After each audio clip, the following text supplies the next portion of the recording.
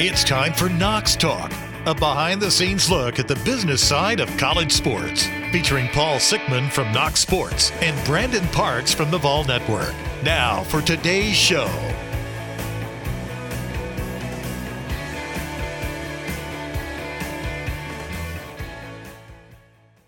Welcome to another edition of Knox Talk. Today is Wednesday, the 3rd day of August. And as always, I am joined by my good friend from Rocky Top, Brandon Parks at the University of Tennessee. Good afternoon, Brandon. Paul, did you say August? Yeah, I'm sorry. I should have said anything else because it's scary that we're here. It's unbelievable. It seems like just last week we're doing the podcast to kick off the summer. We're excited to talk about preseason promotions. And here we are in August, and the guys are on the field this morning practicing on campus. And before you know it, the first game and the kickoff to the season will be here. So fun time of year. My boys are in pads, man. We're we got a week 0 game. It is ramping up in Tallahassee. But today we're going to talk about football, certainly, but we're going to talk about dealing with multiple partners in the same category. So in other words, if you as a property have got 2, 3, 4, 5, 10, 20 partners in the same category, how does that work? And it kind of, to me, it kind of leaks into the topic of IP, which we've done one exclusively on IP, and exclusivity, which we've never really had a topic of exclusivity. But I think it because we're talking about something that's not exclusive, right? This is the opposite of exclusivity, and talking about partners that share space. It's all very interesting to me.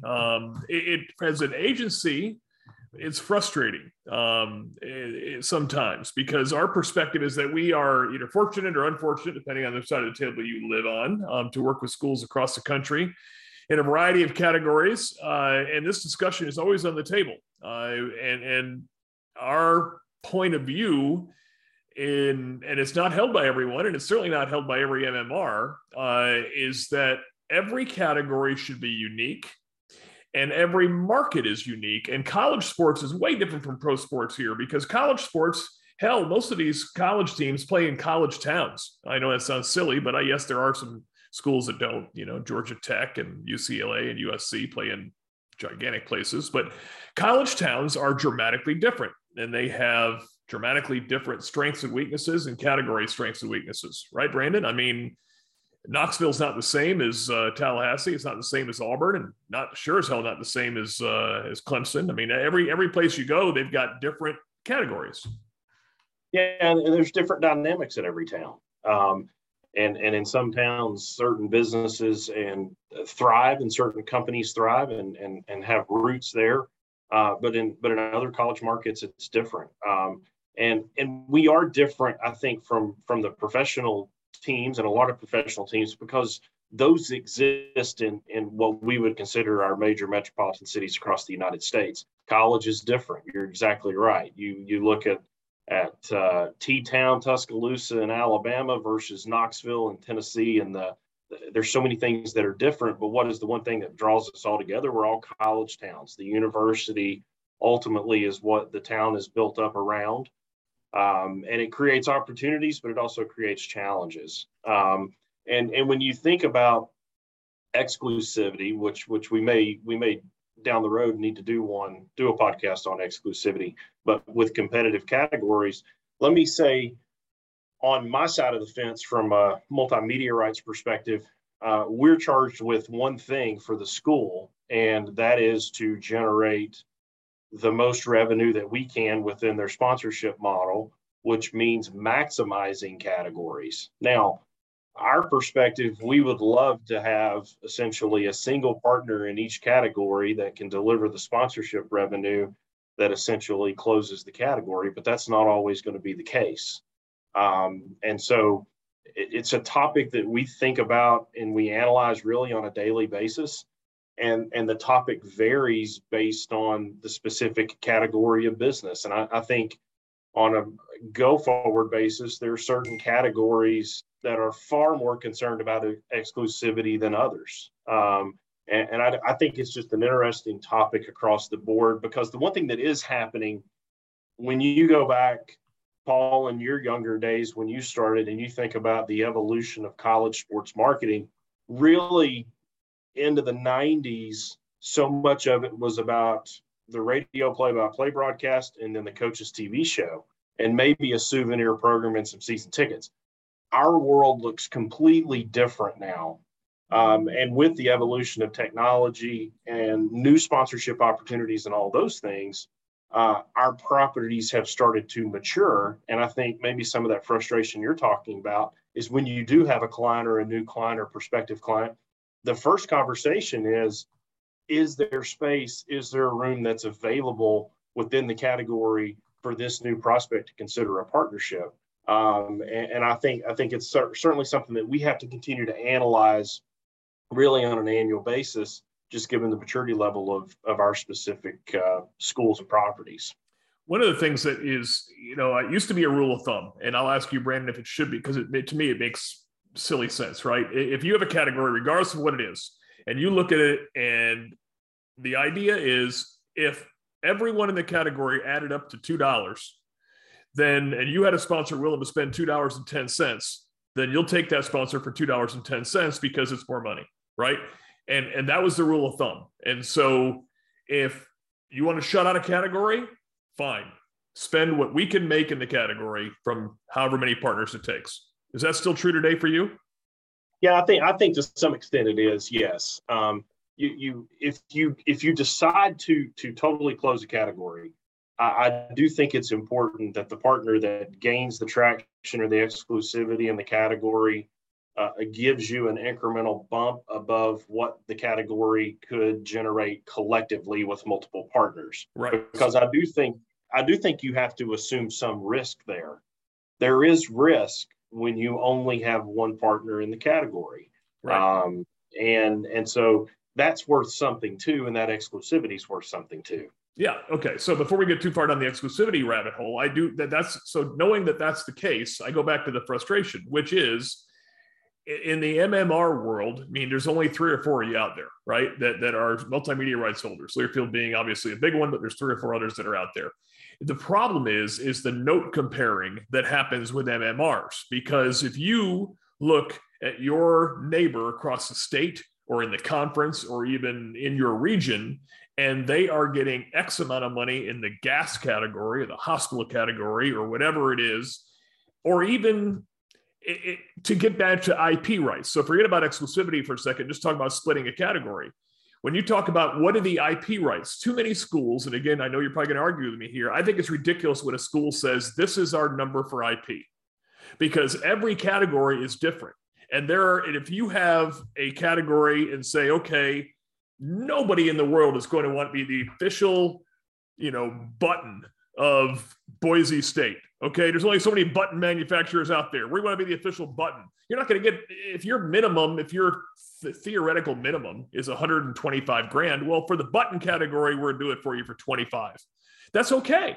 That's realistic, which is now getting back to the splitting the category. And that's why as an agency, we want our clients, no matter who they are, to be able to execute in the ways you just talked about. I want to go online and help collect data and move product and get people to walk in my stores. And I want to be able to use the passion of sports to do it.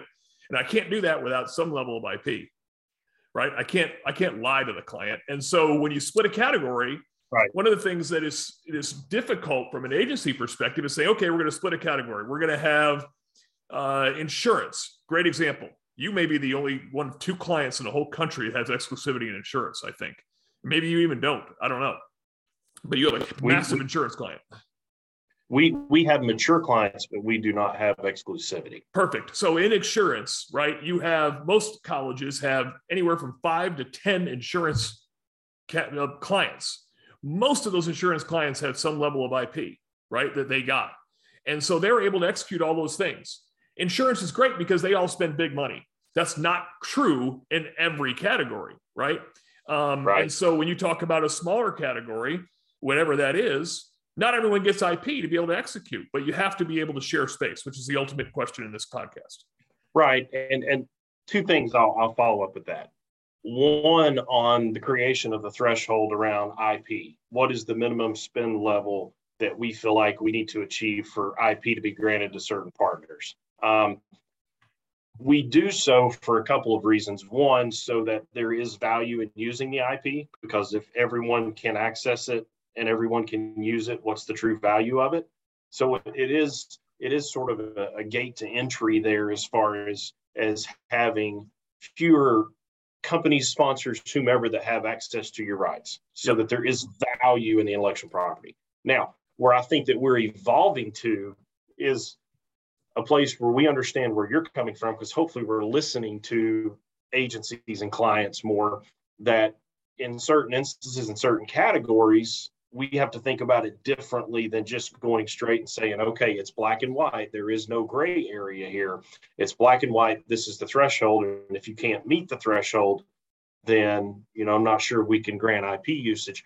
I think we have to be a little bit more flexible in that regard for exactly what you're talking about, in the sense that the majority of sponsorship properties across the country, those top 20 categories that dominate and the large revenue is generated, in a lot of instances, we're mature in a lot of those categories. So when we're out searching for new dollars, we're running into categories that are non-traditional, categories that can't spend at the level that the top 20 can. So we as an institution have to make a decision. Are we willing to be flexible in that category in our model to be able to accept those dollars? And I wish everyone thought that way, Brandon, but clearly there's too many schools out there we've run into that simply say, hits is the number, and if you don't hit the number, I'm sorry. And that's just such a mistake. And that's what is frustrating, because I completely agree with you. You shouldn't give IP to everybody. No one deserves it. Not everyone deserves it, right? And my point is I think IP should be category specific. Yeah, and let me throw something else. Let's talk about IP specific to certain sports. That's something that we've started to do more and more, where we may have a football-only sponsor who has IP rights, and while they may have an annual contract, it's really a 6-month activation window. So we have gone in some contracts and started to limit, based on calendar dates, the usage of the IP. So you can use the IP while you're active with us, specifically in football, because that's where your assets and your sponsorship lies. It's not just a carte blanche, here's the logo, use as you will. And another angle to that, which I think you and your agency has done a really good job on, I think there's certain instances where certain companies come in and maybe they don't want to be involved in all the noise of football and basketball, but they would like to come in and do more things with your Olympic sports. Well, on the flip side, on the university side, that's a good message for us, that companies want to be involved with Olympic type sports that historically don't get a lot of sponsorship love. So are we willing to look at IP usages around those sports? Because it's a growing area for us. And I think if we're smart, we're considering it. Yeah, agreed. So, and thank you, because I know you do a great job at this, and if you didn't, we wouldn't be podcasting together. So the interesting thing here, you talked about how you share a category, and I don't know if you wanted to go through some categories, but certainly it's very interesting because we've seen it evolve in the 20 years that you and I have been doing this. There was a time when there was a bank, and then all of a sudden, that category got completely, blown up. Now it's retail bank, credit union, credit card, mortgage. And they're all massive categories, right? But they tend to be exclusive. So that's not a hard one, because after you carve up the category, they tend to the water's kind of risen, and all those different categories have kind of worked itself out. Whereas interesting is some of the ones that are below, some of the categories that are below that. We know that insurance is probably never an exclusive. But when you talk about restaurants, right? You said, okay, that'll never be an exclusive in a restaurant category, but you know what? There has been some instances. We have a client that is the exclusive Tex-Mex restaurant with a couple schools. It's amazing. It's great. And pizza went through the roof and now is back down across the country, right? The pizza wars, it went on and on and on. Well, pizza's certainly food and it's a restaurant, but you could be a restaurant that serves pizza, but the official exclusive pizza, kind of share. So restaurant is a category that's probably unique, right?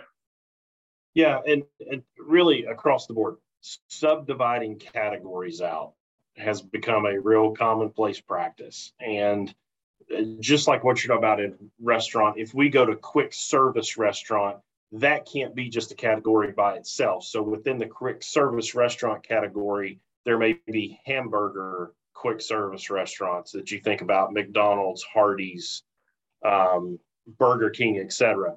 Then you have sandwiches within quick service, because how many sub places now exist across the board, whereas 25 years ago Subway was this dominant national franchise in that specific subcategory.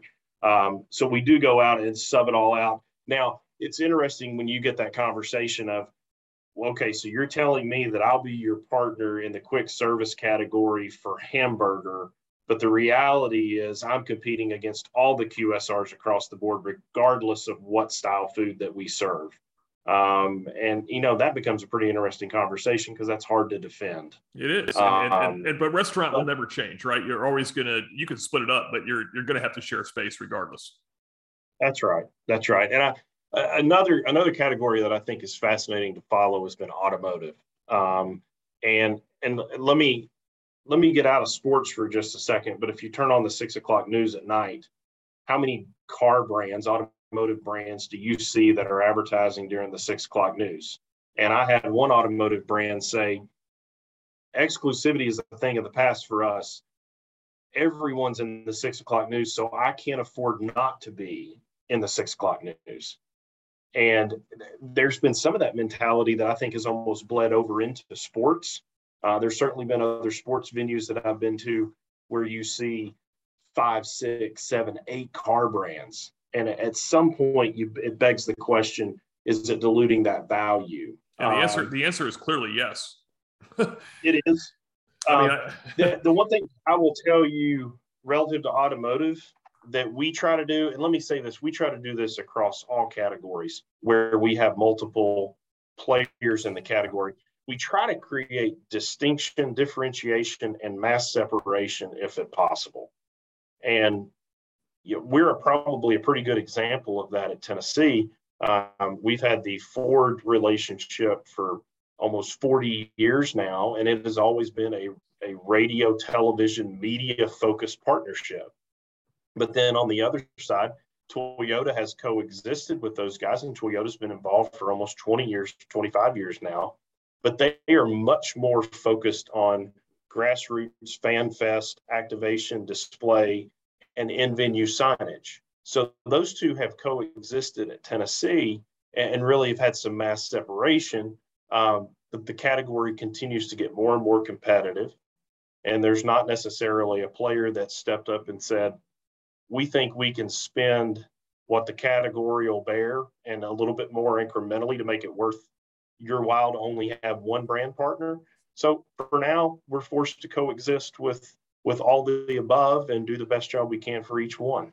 You talk about separation. One of the I always laugh at this story internally. So this is well before the current staff at Texas A&M was there. So I hope they don't take offense. But this was we represented an insurance partner at A&M, and they were a pretty large sponsor.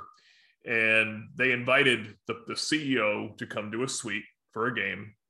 And so the CEO goes to the suite, and we find out that they also invited the CEO of their competitor and sat them next to each other in the suite at the game. And then we get the call on the Monday after the game. Hey, I have no words right now. Yeah, I had a great time meeting Tom Smith at the competitor. We exchanged notes, and this is what I want you to do better. I'm like, holy good gravy. That was a mistake. It's one thing to separate them by quarters, but another thing to invite the same folks to the same game. That's crazy. I'm always amazed when we talk about categories about schools, and you just talked about how you got two major auto manufacturers to coexist, that with the schools are able to take categories that are usually exclusive and are able to make them work together. I'll give you a great example, and all the credit here to these schools. Georgia, for years, and I can't say if it's today, you probably already know this, for years, got three different grocers to spend more than $500,000 with them. And I may be a little off up and down, but three major partnerships in the grocery category coexisting at the University of Georgia. And all of those numbers, by the way, were more than we were spending to be the exclusive grocer at 5 other major Southern institutions. It was so Georgia, holy smokes, how do you pull that off, right? Crazy. So whenever that happens, it blows my mind. I know there are schools out there that, especially in the last 15 years or 10 years have taken healthcare and just made that, they killed it. They've got enough healthcare components around. And again, the category split, right? We've got orthopedics, got hospital, we got urgent care. We got a lot of stuff going on out there. They're seemingly making enough money. The insurance companies appear to be healthy. So I'm sure the hospitals, et cetera, are healthy. But I've seen that too, where they're able to coexist multiple hospitals and they're able to coexist multiple ortho, et cetera, et cetera. You seen that too, Brandon? Yeah, no, we see the same thing. And again, it's that fine line where you've been charged by the school to drive as much revenue in the category as you can, and you subdivide as best you can, and you create mass separation among assets as best you can. And you hope you don't ever reach that point where it tips. Yep. And then you go into a renewal discussion and none of the parties are pleased. I've been there. Holy smokes. That is a bad scenario, but it happens. You're exactly right. Because there is a point, isn't there? There's a point when you piss them both off together, or all three of them, and they all say we're out and you don't even know how it happened. And then you wake up the next morning and you got nothing. No, it's exactly right. And regardless of how well you may have done in managing the relationship and delivering and over delivering and all of those things, perception becomes reality in the marketplace. And when it tips, it tips. And then you're in a tough place. And we talk about this a lot on podcasts. It is a lot easier to keep a current client than it is to go find a new one. And, that's right. We're charged every day with delivering the best possible experience that we possibly can, but also moving the revenue needle and hoping that we don't get to that tipping point. We do take some direction and lead from what we see in professional sports. And I've started to see specifically in the NBA over the last couple of years, they'll go into competitive categories, and inside of the basketball arena, they'll almost divide out assets based on the category. So let's take automotive. You may have an automotive partner that is on the goal pad of the basketball floor. And then, so one brand has the goal pad while another brand may get courtside rotational signage. And they go in and negotiate based on the assets and almost the exclusivity of the assets. So one brand has courtside signage, the other brand has the goal pad. We're not there currently. And that seems like a very aggressive place to go and to live. And a lot of it's going to come back to what will the market truly bear and what will they accept. That's right. But it is. And that reality, and I guess getting back to my original frustration, Brandon, that reality is what frustrates me because the MMRs compare notes. Again, that's what drives me nuts. If you were an MMR and you weren't in Ohio and you saw what Ohio State was able to get in the tire category, right? There are freaking 100 tire brands within 100 miles of Ohio State, right? Every rubber manufacturer in the country is, well, if you're in Arizona State, you're not getting that kind of tire money. So stop it. Stop looking at what they're getting and thinking that's real. And so that's what makes them, the college fan. And one of the reasons you just said, I'm just going to jump on it. When you said it in terms of asset, to have an asset exclusivity in the college game, no chance. The reason is because people are not buying college for the same reason they're buying pros. They're spending the money is different and they're buying it for different reasons. Okay. They're completely different goals and objectives and they're buying it for different reasons. And they're way more money is changing hands. The college fan and the college sponsor merge. That subset are together. You could be a massive spender on the pro level and don't even care if the team wins or loses. Yeah, no, that's exactly right. The motivation behind the college partnerships to me just feels very different than what the professional relationship looks like. Mm-hmm. And it is, again, about promoting that hometown school, the affinity and passion, and all the reasons that you and I do what we do. And I'll say this back to your MMR point and comparing properties and who's getting what in certain categories and so forth. The one thing that I will say probably against that thought process relative to our company or our side of the business, for a lot of key categories that service real basic needs, talk about food, talk about healthcare, talk about banking. In this instance, you mentioned Columbus, Ohio. Go look up the total population in Columbus, Ohio, and then go look at the total population in Knoxville, Tennessee. And let's have a conversation around the medical center at Ohio State, and based on the population in Columbus, how many people they serve and then generate revenue from. And then look at Knoxville, Tennessee, and the UT Medical Center and the population that it serves here.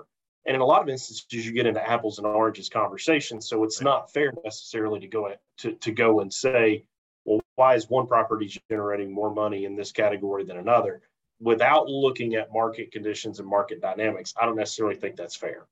I agree with you. I mean, we're not arguing at all. We're saying the same thing. That's what I'm saying, is that just because a property is in your conference doesn't mean they should get the same number.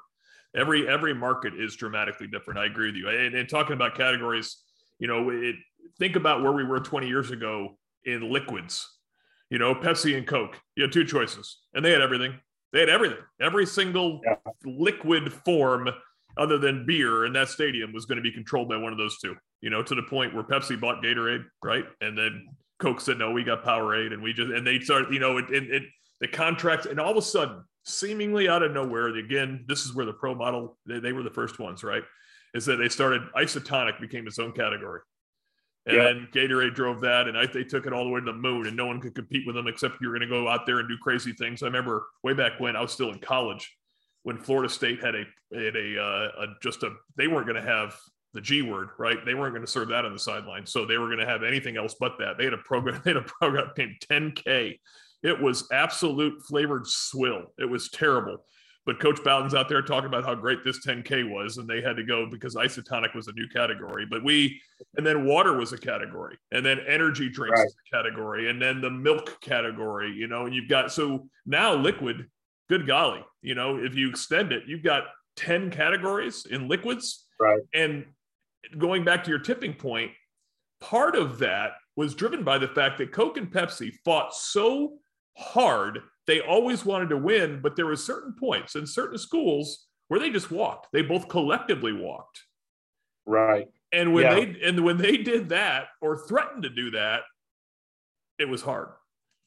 It was hard. And I'll tell you the challenge from our side, as the category started to expand, you started to see Coke and Pepsi then try to protect themselves in those different expansion categories, whether or not they had a product or not. Yeah. Which became very challenging. And, we had that discussion around coffee at one point, and whether that was protected in our current port rights agreement or not.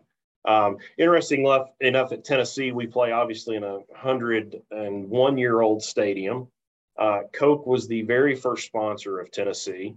They had a sign on the old school traditional clock, which visually was not a digital clock. It was obviously the old school circle clock. They were on that scoreboard 100 years ago. It is the only soft drink that has ever been served inside Neyland Stadium, which is a pretty unique story. That is unique. And Coke has probably paid for that deal over and over again with just their game day sales. They don't have to look very far to see if that's a success or not. But so categories, I think we both agree, Brandon, no matter where you go, we both say the same thing. I mean, it is a market specific piece. And as long as there is flexibility within the market, then we're fine. If the person that's on the other side of the table, whether it's an agency or whether it's the property, understands that every category is unique and every category that you can split the category three ways, and is incredibly open and honest about that. We didn't even talk about that.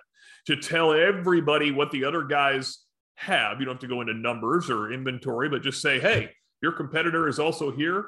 They have our post-game rights, or your competitor is here. They're doing an out-of-stadium execution. If all of that is open and honest, and you can talk about the success that you anticipate for them, and here is what's happening, ultimately the goal is drive them. Drive that bus where you want them to go. Take them to the spot where they're contemplating exclusivity, or they're happy where they are and they know it and you know it. Yeah, no, and you said it precisely correct. In fact, we talk about it in our office, and we challenge our office. be open to at least having exploratory conversations to see if something is there, if something is workable. Can we create something that can last and coexist, and maybe not be as narrow-minded as we have been sometimes in the past. Again, because this is never going to change. We are always going to be in a race to generate more revenue for the athletics departments that we represent, because ultimately their budget dollars have to get better and larger so that they can continue to compete relative to their individual conferences. And that's not going to change. So we either open up new categories, we create new assets and new toys to go to market to, or we become more aggressive around our IP rights and our exclusivities. There are only so many levers there that we can pull to continue to incrementally grow, and doing so at mature properties can certainly be difficult year to year. Especially mature properties like yours in a market that is not going to become New York tomorrow, right? So you have to just realize who you are right, and where you can go. But all right, that's enough time for us today. Hey guys, thanks for listening. We appreciate all of our listeners, and we appreciate all you guys downloading us and subscribing. And if you do happen to give us a rating, it helps us present ourselves in more places. So on behalf of Brandon Parks, I am Paul Sigmund from Knox Sports. Thanks again. We'll see you on the next edition of Knox Talk.